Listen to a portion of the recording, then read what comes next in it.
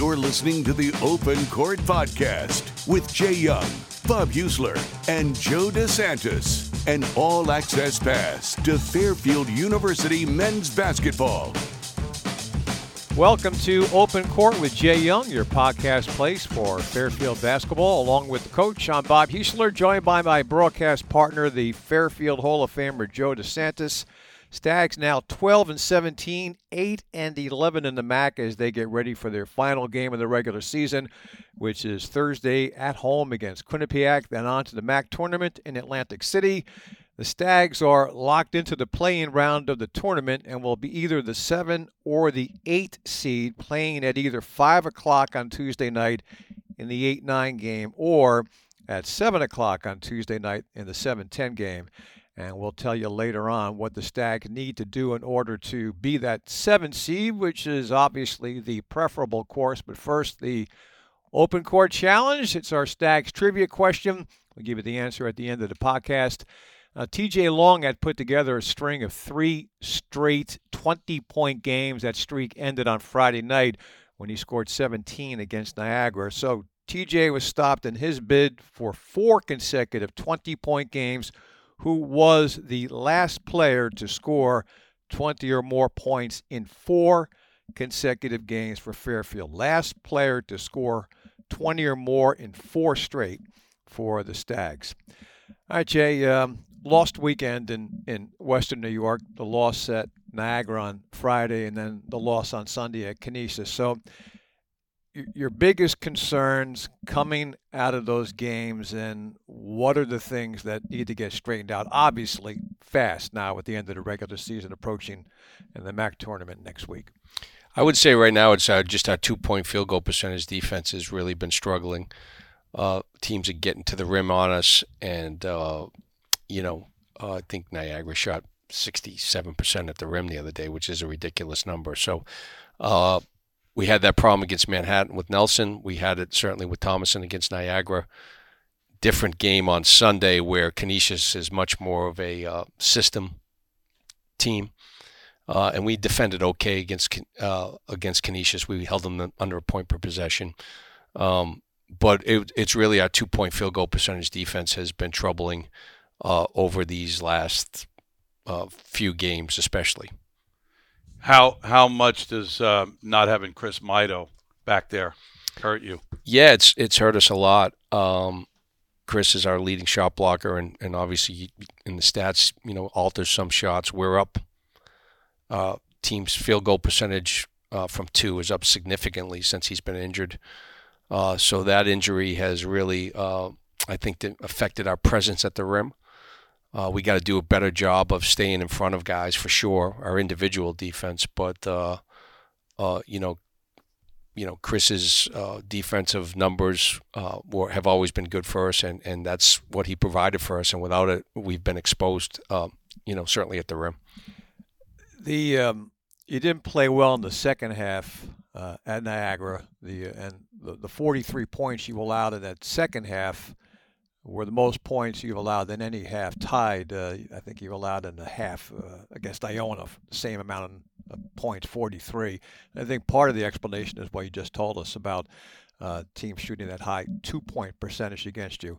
But you had the bad second half in Niagara, Coach, and then a bad first half against Canisius. And I was wondering if there was some sort of a carry-over effect from Niagara to Canisius. Obviously, after Niagara, you wanted a response from the team, and it wasn't there against Canisius, especially in the first half when that game kind of got away from you. So, able to put your finger on that?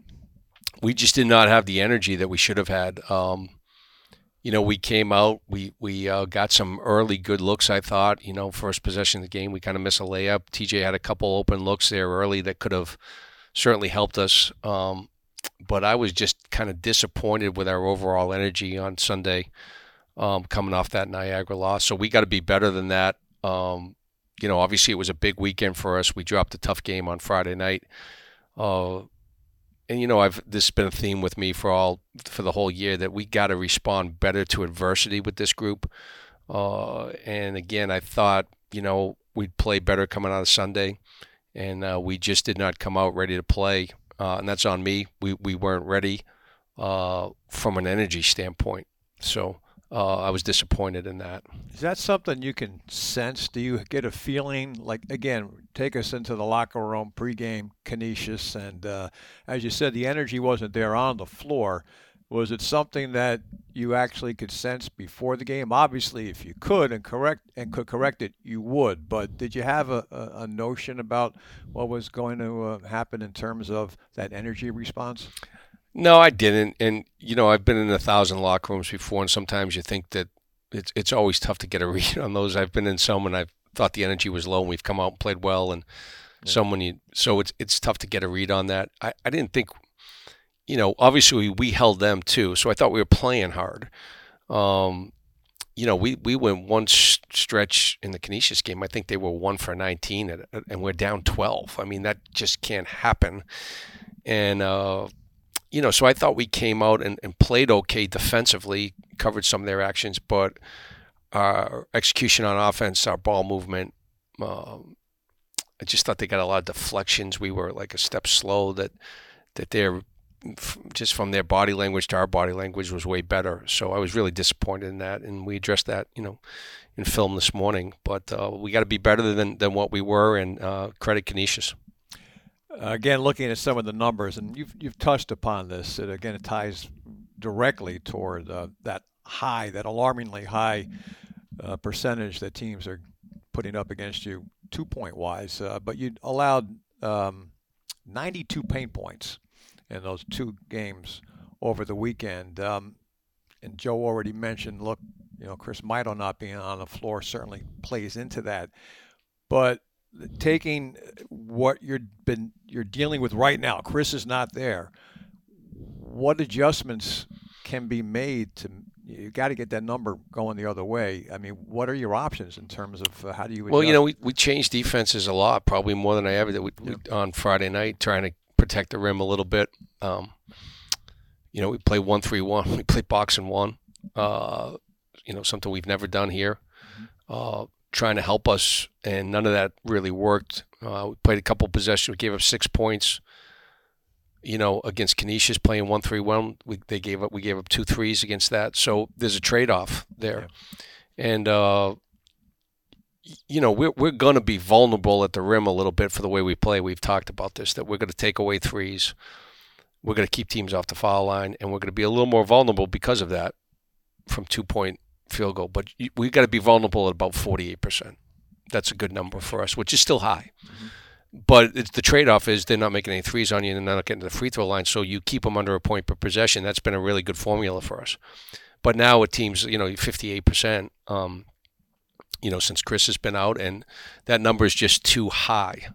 So, we're trying different things, and ultimately we got to be better guarding the ball. It all comes down to that, and our guards have got to do a way better job of really just keeping their head between the ball and the basket. So we've been showing them a lot of film. We're working on, but at this point of the year, I mean, it is what it is. You got to have some guys sit down and be a little tougher and get in the stance and guard some guys. Well, you said a key word for me, because I was going to ask you, do you have enough tough guys that will do pretty much anything to win? And from your end, do you do enough in practice can you make them tougher? Can you make them want to You go to Canisius and you put up 51 points, and that disappoints me. That's me personally. It looks like you're not playing for the whole 40 minutes. Yeah, I think we have a pretty good atmosphere of toughness in our practices. I think everybody who's been to our practices kind of comments that, everything's pretty intense, and I'm on them pretty hard about that. But, we've got to be tougher when adversity strikes. That's one thing that I've been disappointed with. We come to these moments in games where, Niagara, for example, we had a lead. They clawed back and they made a little run, and we just have not responded to adversity in those moments like I had liked. We just got to be better in those. We've shown them that, and remind them about it all the time. Remind them in huddles as it's happening about our response to that, and it hasn't been as good as it should be. So this time of year, you've got a choice to make. You're either going to do a better job with that, or you're going to go home. So that's and I said to them, and I'm not, there's not a lot of coaching that goes on this time of year. Like you're just getting them ready and preparing them, and it's really your will to kind of keep playing. And that's what we're going to have to exhibit here these next couple of weeks. Yeah, obviously Thursday night at Quinnipiac looms as a large game for a number of reasons, and then do or die next week in Atlantic City. Wanted to ask you about some specific personnel things. Let's start with TJ Long. You used him as a starter against Canisius, and I know you have enjoyed being able to use him as your sixth man. He's a great weapon in that regard, and no small coincidence as far as the bench points were concerned on Sunday against Canisius. They dropped off dramatically when you used TJ as a starter. So, is that going to continue Thursday against Quinnipiac and then going forward into Atlantic City? Yeah, I don't know. We just, I talked to TJ on Saturday after the Niagara game. He played well and just trying to, and we got off to a good start with our starting group on Friday night versus Niagara. So it wasn't a matter of us getting off to a slow start. It's been that in the past, but we got off to a good start, got a good lead, and just trying to, get us a little lift, a little life, a little something here to push a button. And I brought TJ in, and he's great. He said, "What's ever best for the team?" And I said, "Well, let's give it a shot, see if it works." And he had struggled coming, but he had struggled earlier in the season anyway. I don't know if that was so much coming off being a starter or coming off the bench, and it played well. And I was a little nervous. Obviously, when a guy's in a good spot, it's like I always use baseball analogies. If a guy's hitting third and you don't move him to fourth, or you don't move him to second in your lineup. So I was a little nervous about doing that, but after talking to him, we kind of decided we'd give it a shot. Wanted his input in it, and I made a joke with him in the huddle. I said, "TJ, I don't want you to take this the wrong way, but if you miss your first shot, I'm taking you out." And of course, he gets a wide open one and misses it. But he just had one of those days where and we all did. So I don't know the answer to that. I just kind of. So he's not been good as a starter this year. His numbers were poor as a starter. Yeah. Now again, he started early in the season, and he obviously TJ struggled a little bit early in the season, and so I don't know if that necessarily was him as a starter or just where he was in that season. And obviously he's played great, been in a great stretch, but I did hesitate to move him into the starting lineup because just like I said, he was in a good spot, but just felt we needed a little something in that starting group, and obviously that was a move that didn't work. Well, you did get Jake Wojcik, who had been a starter much of the season, off the bench for both of those games up in Western New York. He had come back from that shoulder injury, and I was curious how he came through the weekend physically, and what role do you see him taking on as far as these next few games are concerned? Yeah, I think, just conditioning and just game minutes. When you take a couple of weeks off like that, he gave us good minutes on both nights, I thought. So he's just got to. He didn't have much practice before those games. So we'll get him going here this week in practice and see where he's at. But he did a good job coming off the bench, and I thought especially on Friday night, I think gave us 7 points, and hopefully gives us more here coming down the stretch. We're going to need them all. We were talking about some numbers earlier, and throwing another one out there because it plays directly into what has been one of your strengths most of the season, and that's free throw attempts. Only 5 of them against Canisius, which for this squad is alarming because that's been a big part of your game.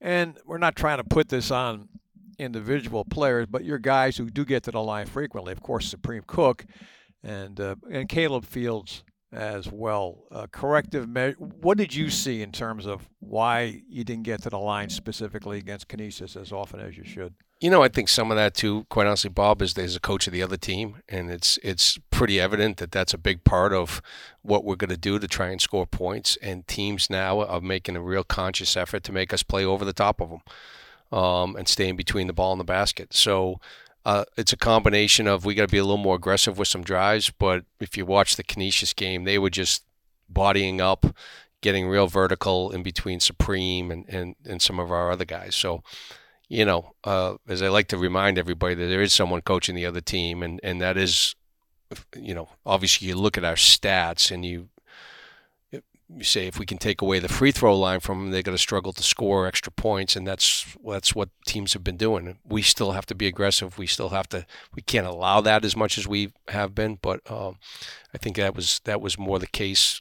And they're a big team. They've got some size up front, and I thought it bothered AJ. Again, they just made Supreme play over the top. They wouldn't give him any angles, where he's pretty good at. And I thought their length and their size bothered us yesterday. Switching gears here a little bit, a Fairfield streak, a pretty incredible one, ended on Sunday against Canisius. Jesus Cruz had been on the bench for 185 consecutive games as a player, and then this season as part of your staff. He's off to Puerto Rico now. He's going to be playing professionally down in Puerto Rico. You're not going to have him on the bench against Quinnipiac or in Atlantic City. I just wanted to get your thoughts on him as a player and the impact he had on this program, because I think you could I think it's safe to say you could use a few more Jesus Cruzes right now in this program.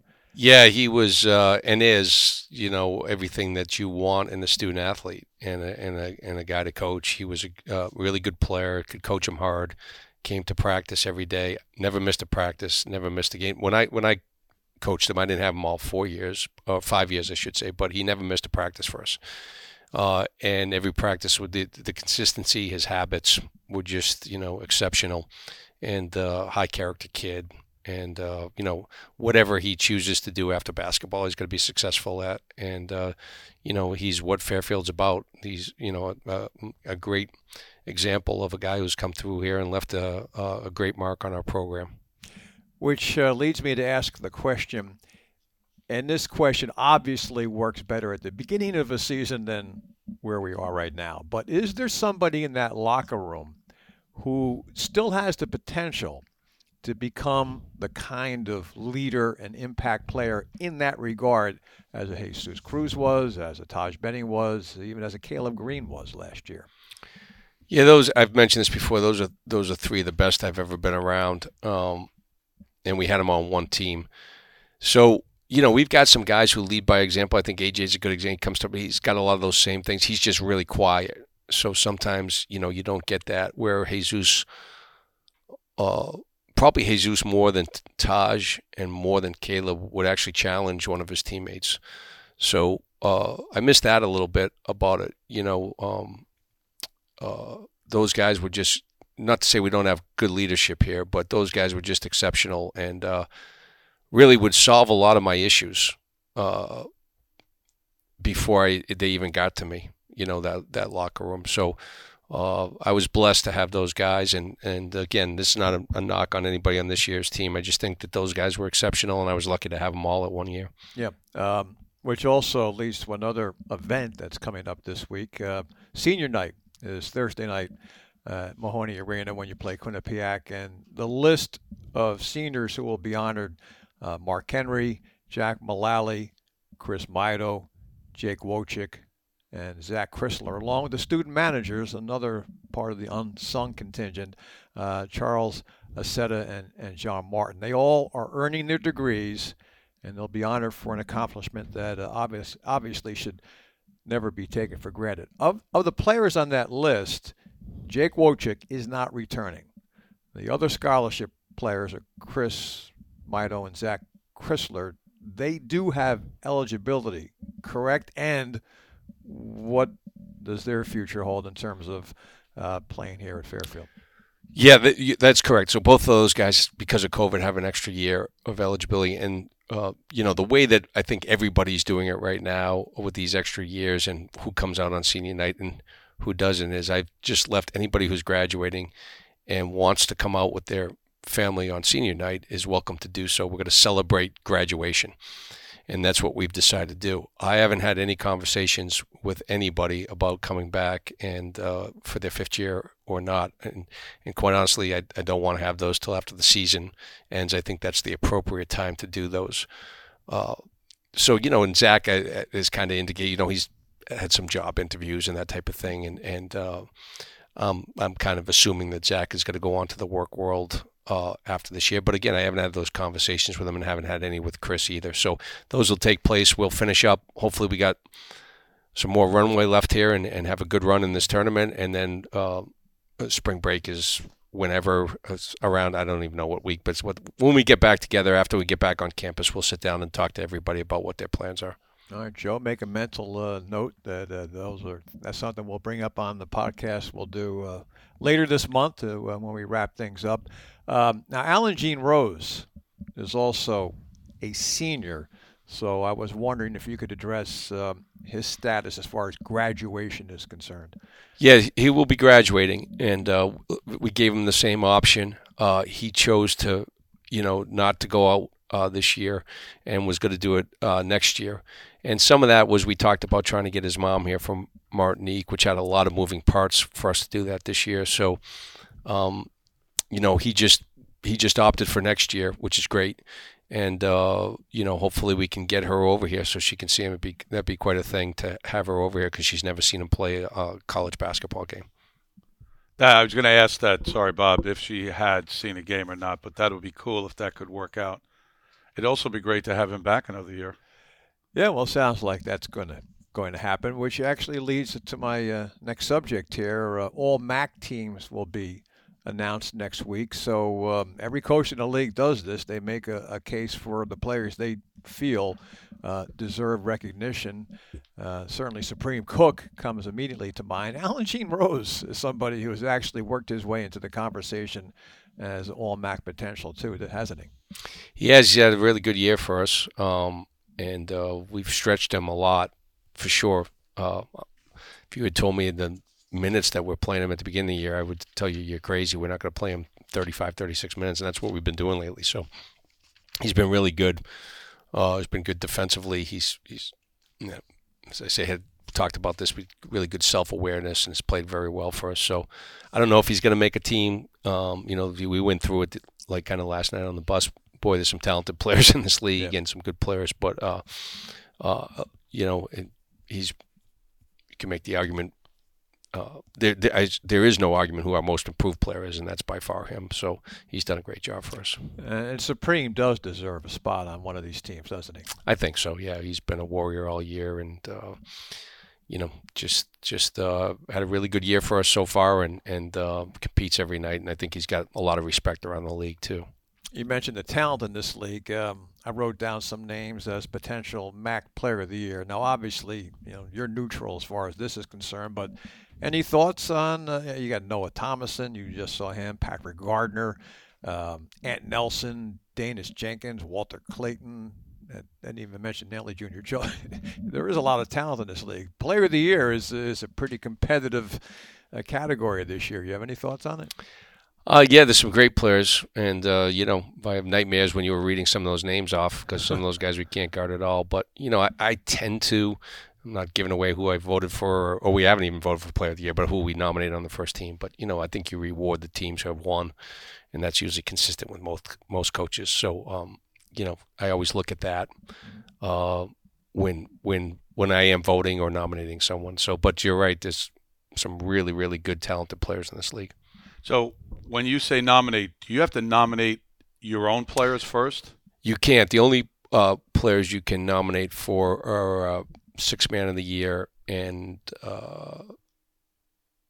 that's it. Sixth Man of the Year, and then Coach of the Year. You vote for later. So you cannot nominate your own players for a second or third team. So now, when you're going to vote for a player, do you look at it only as conference stats or the whole year? I'd look at both, but mostly, it's an all-conference award. So mostly, I judge it based on what they did in conference because it's the sample size is all the same too, obviously. But does the league tell you? Like, do they? They don't tell you. So some guys in the league can vote for players based on their conference play, and some might vote on all year. I think everybody kind of looks at both numbers. But there's nothing mandated. No, but not that at all. To me, see that I've had this conversation before with the Northeast Conference, as I do their games. I think that should be set in stone. What are you voting on? Conference or all year? Yeah, should be, but I can tell you that I've voted in some of these things for the WNBA, for instance, and the guidelines are not as not as stringent or as thorough as you would hope they would be.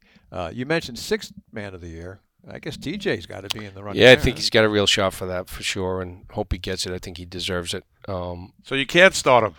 Well, it's funny. I actually called before I made the decision, and TJ's the best because he really doesn't care about this stuff. But I didn't want to hurt his chances for anything like that, so I did call Brian, and just to make sure that we were under the threshold for that, because there's a percentage of your games that you can start, and we were under. So I said earlier that we would spell out for our listeners what Fairfield needs to do to earn that 7 seed. Now, it's obviously important because if you're the 7 seed, then you avoid that potential matchup with Iona in the following round. And you want to do that. They're obviously the team to catch right now.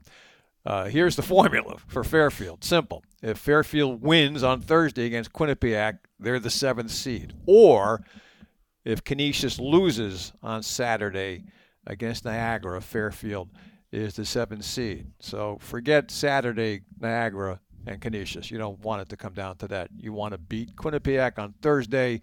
That was not one of your memorable nights this season going up to Hampden this year. They handled you pretty well, especially in that second half of that game. So the keys to turning that around and avenging that loss on what will be a big night, the last home game of this first season in Mahoney Arena. yeah, we're gonna have to do a way better job defensively than we did up in Hampton a few weeks ago. I just again, I thought their guards got by us and outplayed us, and they got it going in that second half. We didn't have any response, so I was there's I guess a few halves I've been disappointed in this year that we haven't competed. I didn't think we competed like we should have in that Quinnipiac game. So that's the one thing. If we're not competing this time of year, then I got the wrong group in the locker room, because we gotta come out and throw punches, and I just didn't think we did that in the second half against Quinnipiac. I'm gonna have to do that. And I know that's all you're thinking about right now, so I'll make the question about the MAC tournament pretty general. First of all, Iona has separated itself from the pack. They've won 9 in a row, and what looked like was going to be a wide-open battle for the regular season championship didn't turn into that. In fact, the teams near Iona at the top are kind of going the other way right now. That being said, do you want to buy into that cliche that anything can happen in this tournament? Because actually it's a cliche because it's true, isn't it? It is true, and I don't think there's a league in the country that you could use that more than the MAC. And I know that where we're at right now, but we were also there 2 years ago, and we made a great run in the tournament, and I don't think we're that far off. And I bet you every other team is saying the same thing to theirs, and they believe that this is a league where if you just look at scores and who's playing well at the time, and you need a guy to get hot. That's going to help you. I thought in the tournament a couple of years ago we made that run, and Jesus made threes that he hadn't made all year. But I think every coach is going to say the same thing, except Iona, because they're going to go in as the favorite, and all the pressure's on them. Yep. So, I've been in that side as an assistant at Stony Brook, and how tough we were 0-4 in championship games before we broke through. Right. And I know what the pressure is like on the players and on the coaches and everybody else when you're that number 1 seed, and it's a 1-bid league. So, they've got the best team, but, in Atlantic City, anything can happen. I wanted to ask you about the current stretch that Fairfield is in right now. You've been around the coaching business a very long time. 2-part question. A, is this the toughest stretch that you've experienced in your 4 years at Fairfield? And B, even if it's not, it's got to be up there in terms of, challenging periods of your coaching tenure here at Fairfield. What do you draw on in terms of, okay, you talked about players handling adversity. What in your coaching experience do you draw on and have gone through that gives you the confidence that knowing you can, work your way out of this? Yeah, I think coaching and personally in life that there's adversity that I've been through before, and this is no different than any of those moments. And, I tell the guys I only kind of know one way to do it, and just roll up your sleeves and keep going. I don't know what your other option is. So it's been, I don't know, I guess disappointing because I thought we'd be better and we've lost close games, and I've been disappointed in our record not being better. But I could be here. I told the guys in the locker room that my plan is to win on Thursday night and then go into that tournament and win that tournament too. So, you're gonna, the next 2 weeks you're gonna see a team like us go to the NCAA tournament. There is one every year. And a team that comes out of the middle or the lower half of the league, whatever you want to say, and wins the tournament. And it can be us. I believe that. So I'm confident. I know we have to fix some things. I know we got to play better. And I also know we can lose to anybody too, Bob, if we don't come prepared and ready to play. So I know that's true too. So, but it's that time of year where we just got to find out what we're made of. And I'm fine with that. I'm disappointed that we don't have more wins and we're not in a better place, but it is what it is, and that's not going to change. The only thing we can change right now is move forward and try and win some games here down the stretch. We spent a lot of time earlier talking about Chris Maeda. We haven't gotten into the specifics of where he is right now health-wise. Is he available, the knee injury? Is he available Thursday against Quinnipiac? And how about Atlantic City? How does it look?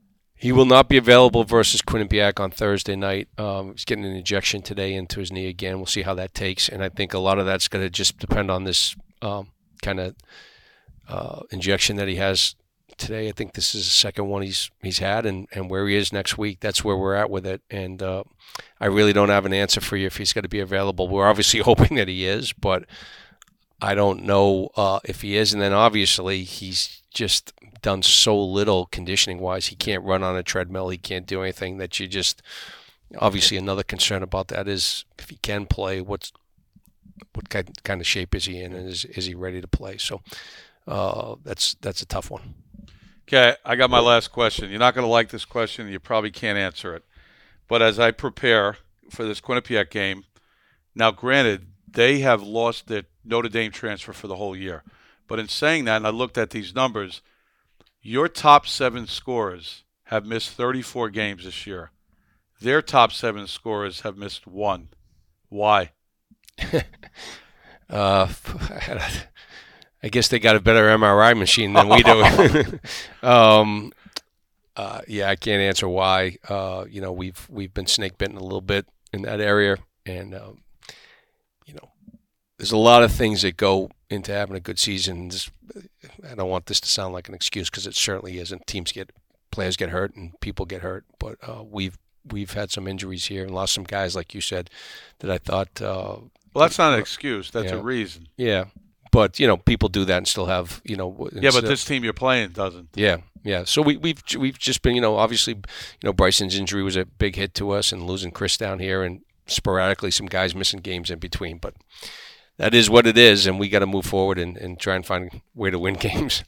As we give you the answer now to that open court challenge, this guy actually got hurt at a bad time for Fairfield. You'll remember this, Joe. Anyway, the question we asked, T.J. Long was stopped in his bid for 4 consecutive 20-point games, had 17 in the game on Friday against Niagara. So we asked, who is the last player to score 20 or more points in 4 consecutive games for the Stags? This predates Jay. Joe, you might anything that's to do with scoring, I got to say Tyler Nelson. That would have been a good guess, but Derek Needham is the answer. Oh, one of my favorites. Yep. A guy who got injured during a tough time for Fairfield, MAC tournament time, but that's another Your story. record would be a little better right now if you had Derek Needham. Do you know that? I think so, yeah. Usually the way it works, right? Yeah. He was pretty good. He had a 4-game stretch of 20 or more. You didn't let me take a shot at that. I was going to say Derek Needham. Because I remember the story that he got hurt. That's right. That's why I was. A hint. Yeah. But he was a very good player. Yeah. And the thing that blows me away, Joe, is how long ago he did this. 13 years ago was when he had his stretch of 4 consecutive 20-point games. 13 years ago. Don't blink because the stuff. Well, I don't know if you guys saw on Twitter about the anniversary of the Olympic, the USA hockey team. Yeah. And I remember where I was when, as I think it was 40 years ago, 42 years ago. I was in Italy. Were you? Yeah. Well, That's a time, place, moment when no question. Al Michaels, not a hockey announcer, has the most famous hockey call of all time. Of course, the "Do you believe in miracles?" Any final words, Joe? No, I'm done. I asked my last question already. Thank you. All right, that'll do it for this edition of Open Court with Jay Young. As you know by now, next up for the Stags, regular season finale, the home finale, as the Stags take on their in-state rival Quinnipiac. 7:30 tip-off on Thursday, March the 2nd at the Mahoney Arena. The women play their home finale on Thursday as well. Then it's off to Atlantic City for the MAC tournament. Stags play at either 5 or 7 o'clock on Tuesday night against an opponent to be determined. And then they hope to be playing well beyond Tuesday. And then our next podcast will be the season finale, which will drop your way sometime in the final week of March as we put a wrap on things for the season. So for Jay Young and for the Fairfield Hall of Famer Joe DeSantis and our great producer Ryan Moynihan, I'm Bob Eastler. Thanks for listening to Open Court. The Open Court Podcast is a presentation of Fairfield University Athletics. For future podcasts, videos, news, stats, and coverage of Fairfield Stags men's basketball, log on to fairfieldstags.com.